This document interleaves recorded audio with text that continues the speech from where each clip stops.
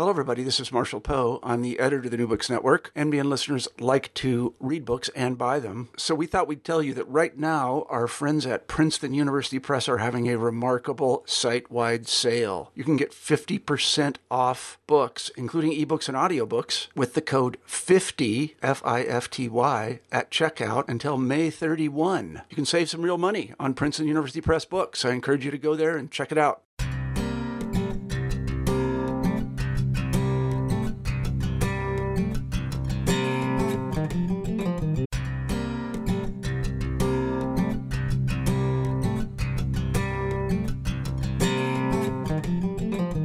If the sacrifices of the Old Covenant were ineffectual, then why does the author of Hebrews use them as a paradigm for the sacrifice of Christ? Here to tackle that question is Benjamin J. Ribbins in his recent work Levitical Sacrifice and Heavenly Cult in Hebrews. That's published by De Gruyter in 2016. You're listening to New Books in Biblical Studies, and I'm Michael Morales, your host. Dr. Benjamin J. Ribbins is Assistant Professor of Theology at Trinity Christian College in Palos Heights, Illinois. He earned his Master of Divinity and THM degrees from Calvin Theological Seminary in Grand Rapids, Michigan, and received his PhD at Wheaton College Graduate School in Wheaton, Illinois in 2013. In addition to his monograph on Hebrews, he has articles published in Westminster Theological Journal, Catholic Biblical Quarterly, and Journal of Theological Interpretation. Thanks, Michael. Thanks for having me on. It's a real honor to be here on the podcast and to be able to share a little bit about my book. I've really enjoyed listening to past episodes of the podcast, learned a lot. So it's a real joy to find someone who wants to talk about your research. So it's a real pleasure to be here. Benjamin, let's begin by hearing a little bit more about yourself. Give us a 5-minute biography and how you came to study the book of Hebrews. So I grew up in Iowa, a little town called Pella. They make windows there, if you've ever heard of Pella Windows. I then went to undergraduate in a small school in the northwest part of the state called Dort, D-O-R-D-T.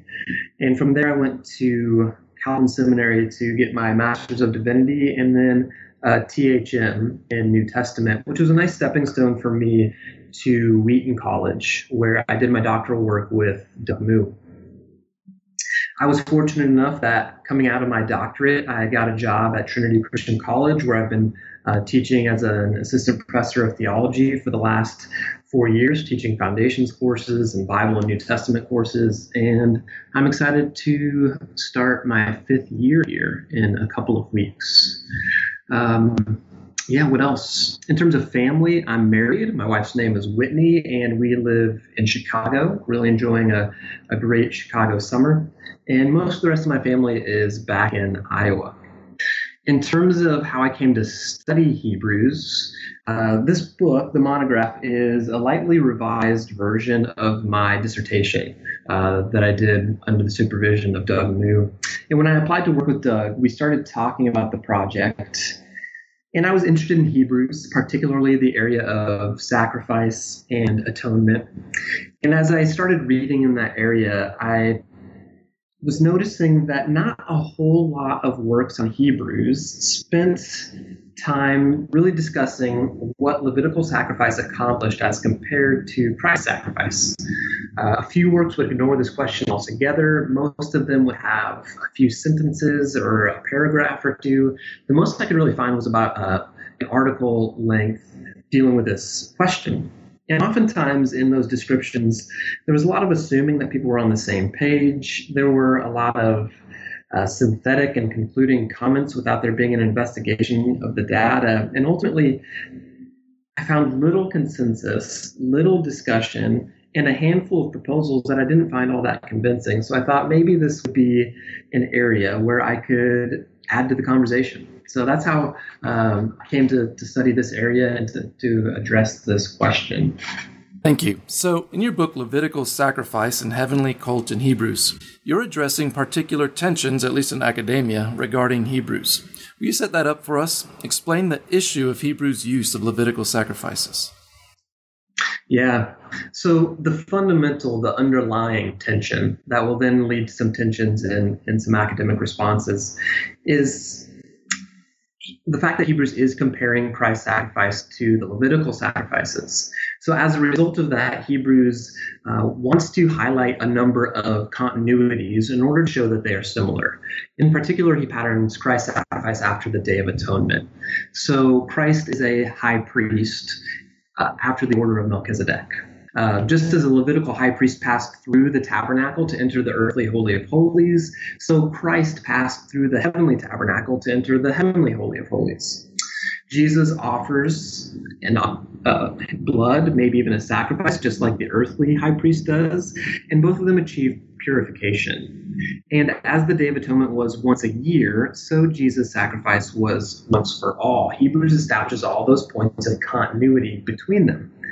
But at the same time, the author wants to demonstrate that Christ's sacrifice is superior to the Levitical sacrifices. So he also highlights a number of discontinuities in order to show that superiority. So Christ sacrifices in the heavenly sanctuary as opposed to the earthly. Christ offers his own blood as opposed to the blood of animals.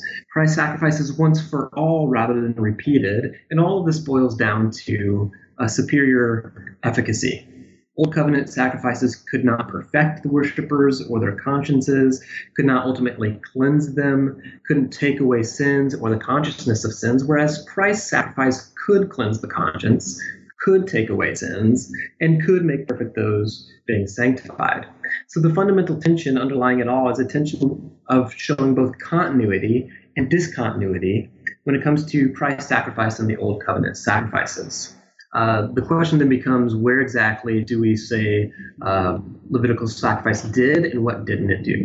And oftentimes I think there's been a lot of rushed conclusions about that without really investigating that tension. So scholars oftentimes, their conclusion will be, because of that critique, well, Levitical sacrifices didn't really accomplish anything at all.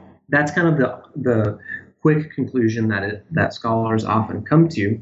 But the problem, if you come to that conclusion, and this is a problem that other scholars have pointed out, is that you end up with a self-contradictory sacrifice theology.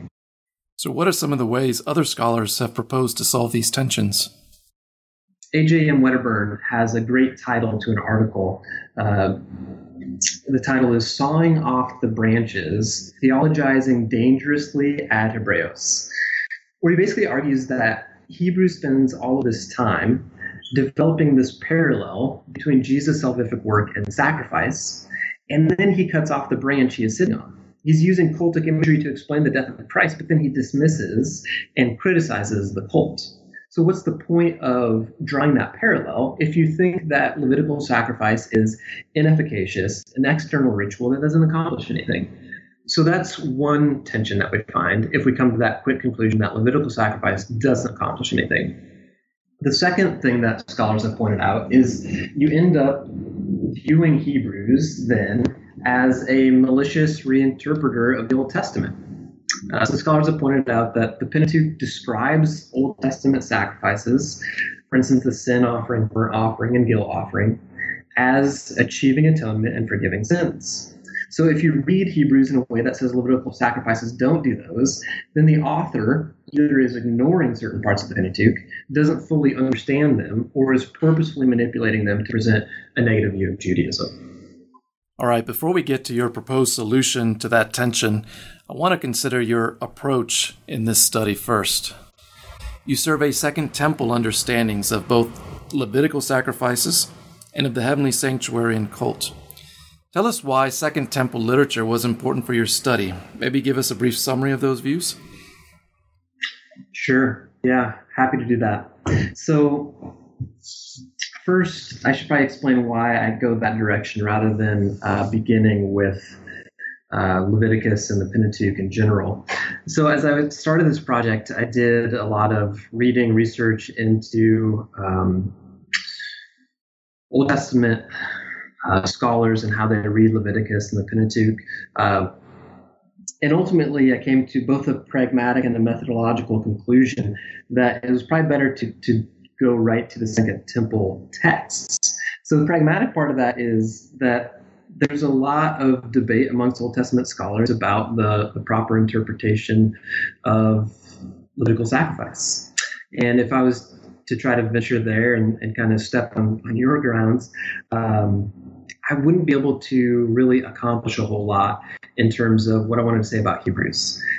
Any attempt to address those issues would take focus away from Hebrews and would ultimately just be kind of a cursory examination of the scholarly discussion that's been ongoing. And then on the methodological side, what I was really interested in was how first century Jewish texts were reading Leviticus and the Pentateuch.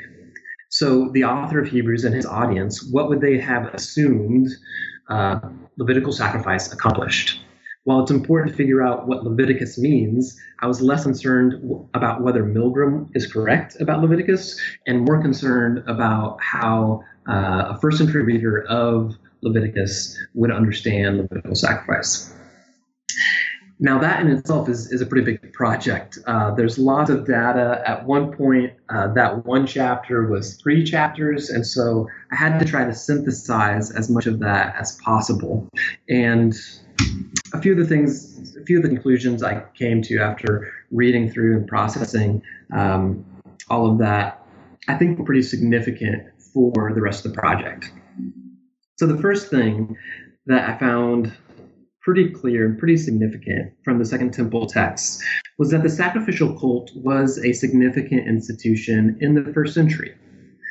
No Jewish texts prior to 70 CE speak negatively about the sacrificial cult. And while plenty of them critique the contemporary administration of sacrifice in Jerusalem, the depth of concern over temple issues speaks to the pride of place that the temple and the cult served in the first century.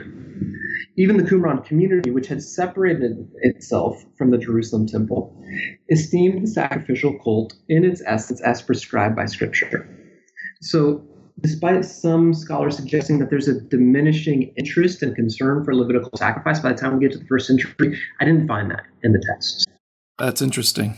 The second thing that I found significant was that the Second Temple texts continue to ascribe to sacrifices the efficacies that we see given to them in Leviticus. And there I found primarily atonement and then also forgiveness and purification as the 3 primary things that Second Temple texts repeatedly ascribe to Levitical sacrifice.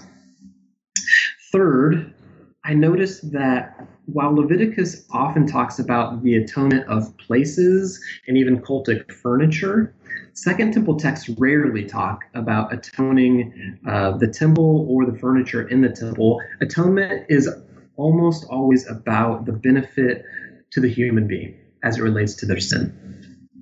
Fourth, and related to that, where it's not about the human being, sometimes God is actually the object of that atonement, which suggests that propitiation might be in view. 2 more. Fifth, internal dispositions matter. And this is where we see that prophetic critique from coming into play in the Second Temple texts, where your intentions and the disposition of the offerer matters. And if you don't have the right dispositions, then God won't accept the sacrifice and it won't be efficacious. And the last thing I noticed is there's emphasis on the need for piety and good intentions. It also leads to a transference of sacrificial terminology to acts of non-cultic piety. So for instance, and we see this in the Psalms and prophets as well, things like prayer, charity, tithing, these are described with sacrificial words, that these are like a sacrifice rising up to God. So those were kind of the big 6 things that I found coming away from the Second Temple text in terms of how they will talk about sacrifice, what it accomplishes, and how it relates to the worshiper. You mentioned less emphasis on the cleansing of the temple in Second Temple literature and more emphasis on cleansing the people through the sacrifices and the Day of Atonement. Could that be related to the Qumran community's view that the people themselves formed, as it were, a spiritual temple? Yes. So what I found in particular with the Qumran community is they're still holding out hope of getting back control of the temple. So you still have texts that talk about what will it look like if we control the temple and we perform these sacrifices properly. And when they talk about that, the same efficacies are in place, such as atonement. But in light of the fact that they have left the Jerusalem temple because they have rejected the current administration of it, they're trying to figure out how to live without that way of accessing atonement and forgiveness. And so in the absence of that, we do see kind of that last category where non-cultic, what I'll call non-cultic piety, like prayer, like charity, these things, they'll take on some sacrificial imagery so that the people as a worshiping body become a temple in which these non-cultic acts of piety can take place. What we also see in the Qumran community is a lot of talk about the earthly worship merging with the heavenly worship, which starts to point towards kind of the next part of the book where you can still access these goods from God, such as atonement and forgiveness, if you can merge your worship with the heavenly worship. Turning to the book of Hebrews itself now, what, according to the author of Hebrews, did the Levitical sacrifices accomplish and not accomplish? As I've been suggesting so far, one of the baseline assumptions that the author would have and would share with his audience is that notion that sacrifice atones and forgives. And if that's kind of a baseline assumption that first century readers would have, what you would expect to find in the book of Hebrews is that the author is going to have an assumed knowledge of the positive benefits, but then as he talks about Christ's sacrifice, he'll also critique and show how Christ's sacrifice is superior. And that's really what we find. And the problem is that because the author can assume some of those positive implications, we sometimes miss them. But one thing I'm arguing is that they're still there. We still see those assumptions about positive efficacy showing themselves in the book of Hebrews. So, for instance, there are a handful of texts where the author mentions that the Levitical sacrifices are for sins. For instance, Hebrews 5 verse 1 says that every high priest offers gifts and sacrifices for sins. 2 verses later, Hebrews 5:3, that high priest must offer sacrifice for his own sins as well as for those of the people. In Hebrews 7:27, Christ, unlike the Levitical high priest, has no need to offer sacrifices day after day, first for his own sins and then for those of the people. And I'll just list one more. Hebrews 9:7, the author describes the Day of Atonement when the high priest enters the Holy of Holies with the blood to offer for himself and for the sins committed unintentionally by the people. So the question becomes, what does it mean that these sacrifices are for sins? And what I would suggest is that in those passages, you are seeing that assumed knowledge between the author and the audience. Because whenever you read the Pentateuch and when you read the Second Temple literature, when you talk about sacrifices being for sins, what does that mean? It means atonement and it means forgiveness. There are then texts in Hebrews that do affirm the forgiveness language. For instance, Hebrews 9:22 makes the axiomatic statement that under the law, almost everything is purified with blood, and without the shedding of blood, there is no forgiveness. So a baseline understanding of both Old Covenant and New Covenant is that the shedding of blood, which is sacrifice, either in the slaughter or in the sprinkling of the blood, that sacrificial outpouring of blood leads to forgiveness. So Old Covenant sacrifices, therefore, attain forgiveness, and this becomes the model that then Jesus follows, so that his outpouring of blood leads to forgiveness.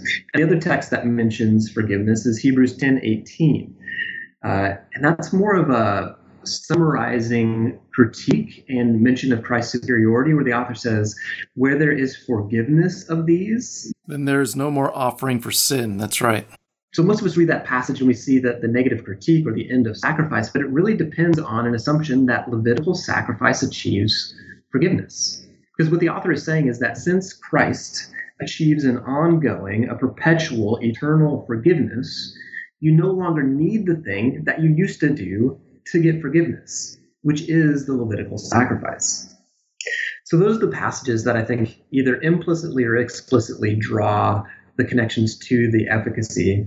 But I think there's other aspects of the author's argument that really show this underlying assumption of these positive implications and positive efficacies.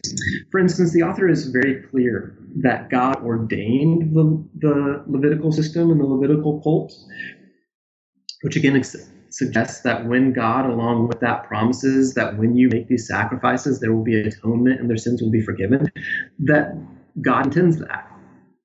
We see the affirmation of the Pentateuch throughout the book of Hebrews, where the author will quote the Old Testament and say, these are the very words of God. It would seem strange for that same author to essentially run roughshod over and to reject other parts of the Old Testament. And then, as we talked about earlier, that pattern, that model, suggests that Levitical sacrifice did accomplish something, because otherwise, why would you pattern Christ's sacrifice after something that doesn't accomplish anything? Well, now, Ben, you've made the argument so strongly that the Levitical sacrifices were effective.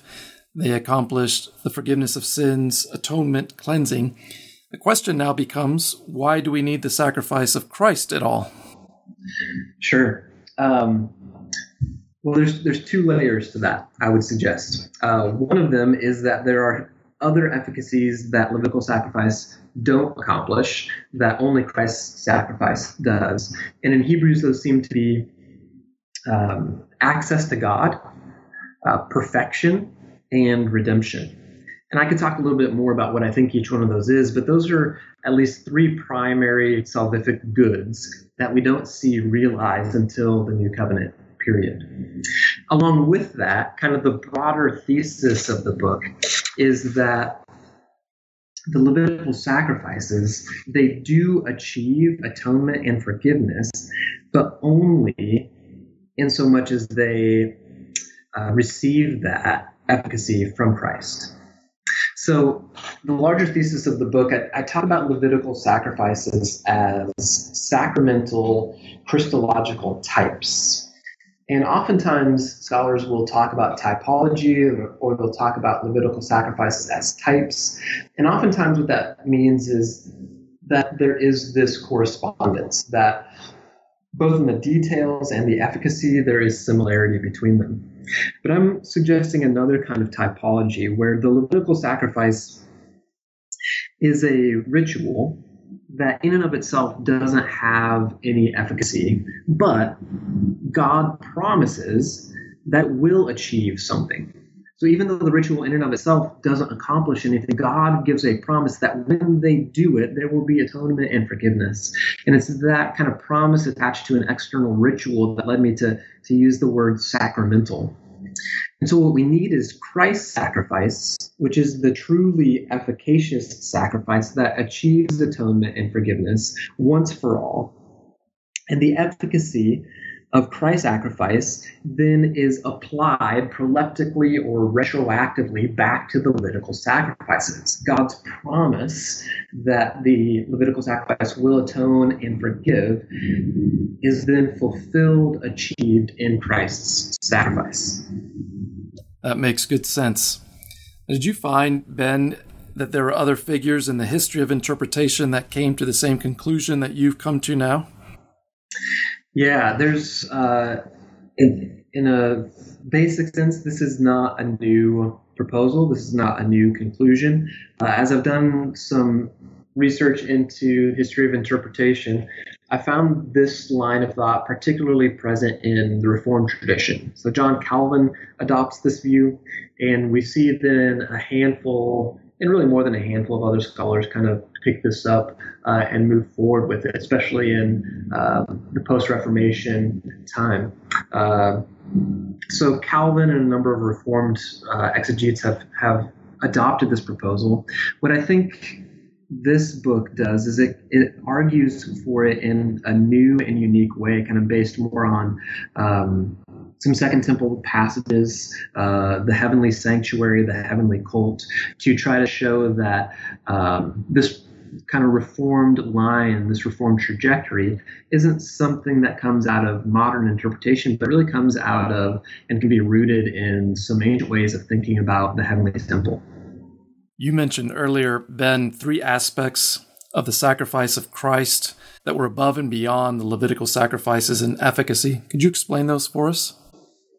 Sure. So we see, I think, somewhat clearly in the book of Hebrews that Christ achieves or brings believers into access to God. Whereas previously, and we see this in Hebrews 9, 1 through 10, whereas previously the Levitical sacrifice on the Day of Atonement, we see the high priest approach the presence of God, but that's only once a year, and it's even a limited access. The Levitical sacrifice shows that you don't really have true access. But with Christ's sacrifice, we have a pioneer who makes his way into the heavenly Holy of Holies. And then we're called, especially in the latter half of Hebrews 10, to enter that heavenly throne room and to come into the presence and to have access to God. So that's, to me, one clear new reality that Old Covenant sacrifice could not accomplish, but Christ's sacrifice does accomplish. I think related to that is this language in Hebrews of perfection. There's lots of talk and lots of discussion and argument about what perfection language in Hebrews is about. I spent some time in the book arguing that perfection language is also about that access.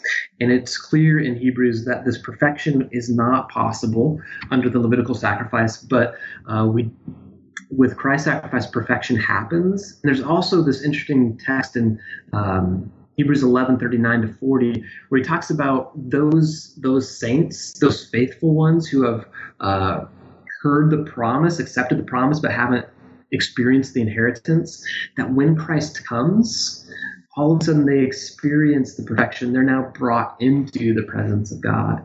So there's a new reality, even for those Old Covenant saints. And then redemption. I think redemption is a big, maybe very useful distinction as we think about what Levitical sacrifice does as compared to Christ's sacrifice.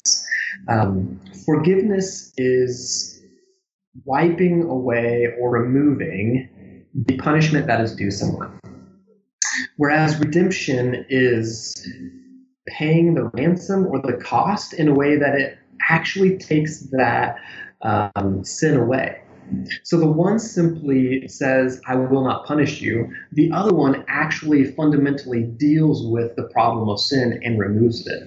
So what I would suggest is that with Levitical sacrifice, God promises, I will punish you for that. But that doesn't mean that the sin is actually dealt with and taken care of in terms of what I might call cosmic justice. And we hear language like this elsewhere in the New Testament, like Romans 3:21-26, where we get a passing over of previously committed sins. So although there's forgiveness, the sins seem to be amassing and accumulating until Christ can actually come and pay the price or redeem the believers from those sins. Now, once you have redemption, there's no punishment. So redemption will include forgiveness, because once you remove the sin, there's no longer a punishment for it. But you can have forgiveness without redemption. So I would suggest Christ's sacrifice in the middle of human history is that moment where all sins are redeemed. So the Old Testament sacrifices were like credit cards. They purchased real benefits like cleansing and forgiveness of sin, but based on God's promise to pay. The bill was still outstanding, and Christ's sacrifice is the true and full payment. Would that be something that you agree with? Yeah, I like that analogy. That's nice. And it may actually play nicely with Hebrews' language of the conscience and kind of having this nagging conscience. So, what I think we see in Hebrews is that the Levitical sacrifice does atone, it does forgive, but there's also this awareness that it can ultimately redeem, in particular because if we're thinking about sacrifice as a payment, and if the cost is your life, how could an animal life substitute in? What you need is a human life to substitute in. So there's this nagging awareness of your sinful state that although there's atonement and forgiveness, something is still not right. And so this is the thing that Hebrews seems to be talking about as troubling the conscience, a conscience that cannot be fully purified and redeemed, or I would rather say perfected. So until that conscience is purified, you can't be perfected and brought into the presence of God. And that really doesn't happen until the bill is paid, as we using the analogy that you're talking about. So it's kind of hanging over your head. And once it's paid, then you're kind of in the clear fully. Everybody wants to know the answer to that question. Everybody asks that question. And you know what? People don't believe me when I say this, but I don't have any idea, and I don't even have any suspicions or inklings. I'm as lost as other scholars, and I really don't even have a proposal to put forward for you. Fair enough. Ben, this has been a fascinating look at sacrifices in the book of Hebrews. Before we let you go, can you tell us about any other projects you're working on? Sure. Yeah, right now I'm continuing to do some work in the book of Hebrews around themes of sacrifice and atonement. I've been working on a couple of pieces recently that investigate the role of ascension in atonement. So if in Hebrews we see Christ following that pattern of the Day of Atonement, where the animal is slaughtered, the priest takes the blood and enters the Holy of Holies and presents it before God. The author seems to talk about Jesus' sacrifice in a similar way, where Jesus is the sacrificial victim. He dies as victim, rises from the dead, ascends to heaven, the heavenly throne room, as priest to present his offering. And so I'm investigating the role of the ascension in Christ's atonement and what that might look like. Beyond that, I'm continuing to kind of explore some threads related to the dissertation, the book, themes of sacrifice that occur elsewhere in the New Testament. And then kind of my own interest in my own teaching has led me to have some interesting ideas in the Catholic and Pauline epistles, and the apocalyptic angle in the book has some really interesting intersections with the book of Revelation. So those are maybe some bigger, broader areas that I'm moving toward, but the things that are kind of ruminating in the back of my mind. That all sounds great. Well, Ben, thank you for being with us on the show today. Thank you. It was a pleasure, and thanks for helping get the word out about the book. Friends, you've been listening to Benjamin Ribbins talk about his recent publication, Levitical Sacrifice and Heavenly Cult in Hebrews. You'll find a link to it on our website. Check it out. Once again, thank you for tuning in. Until next time, goodbye.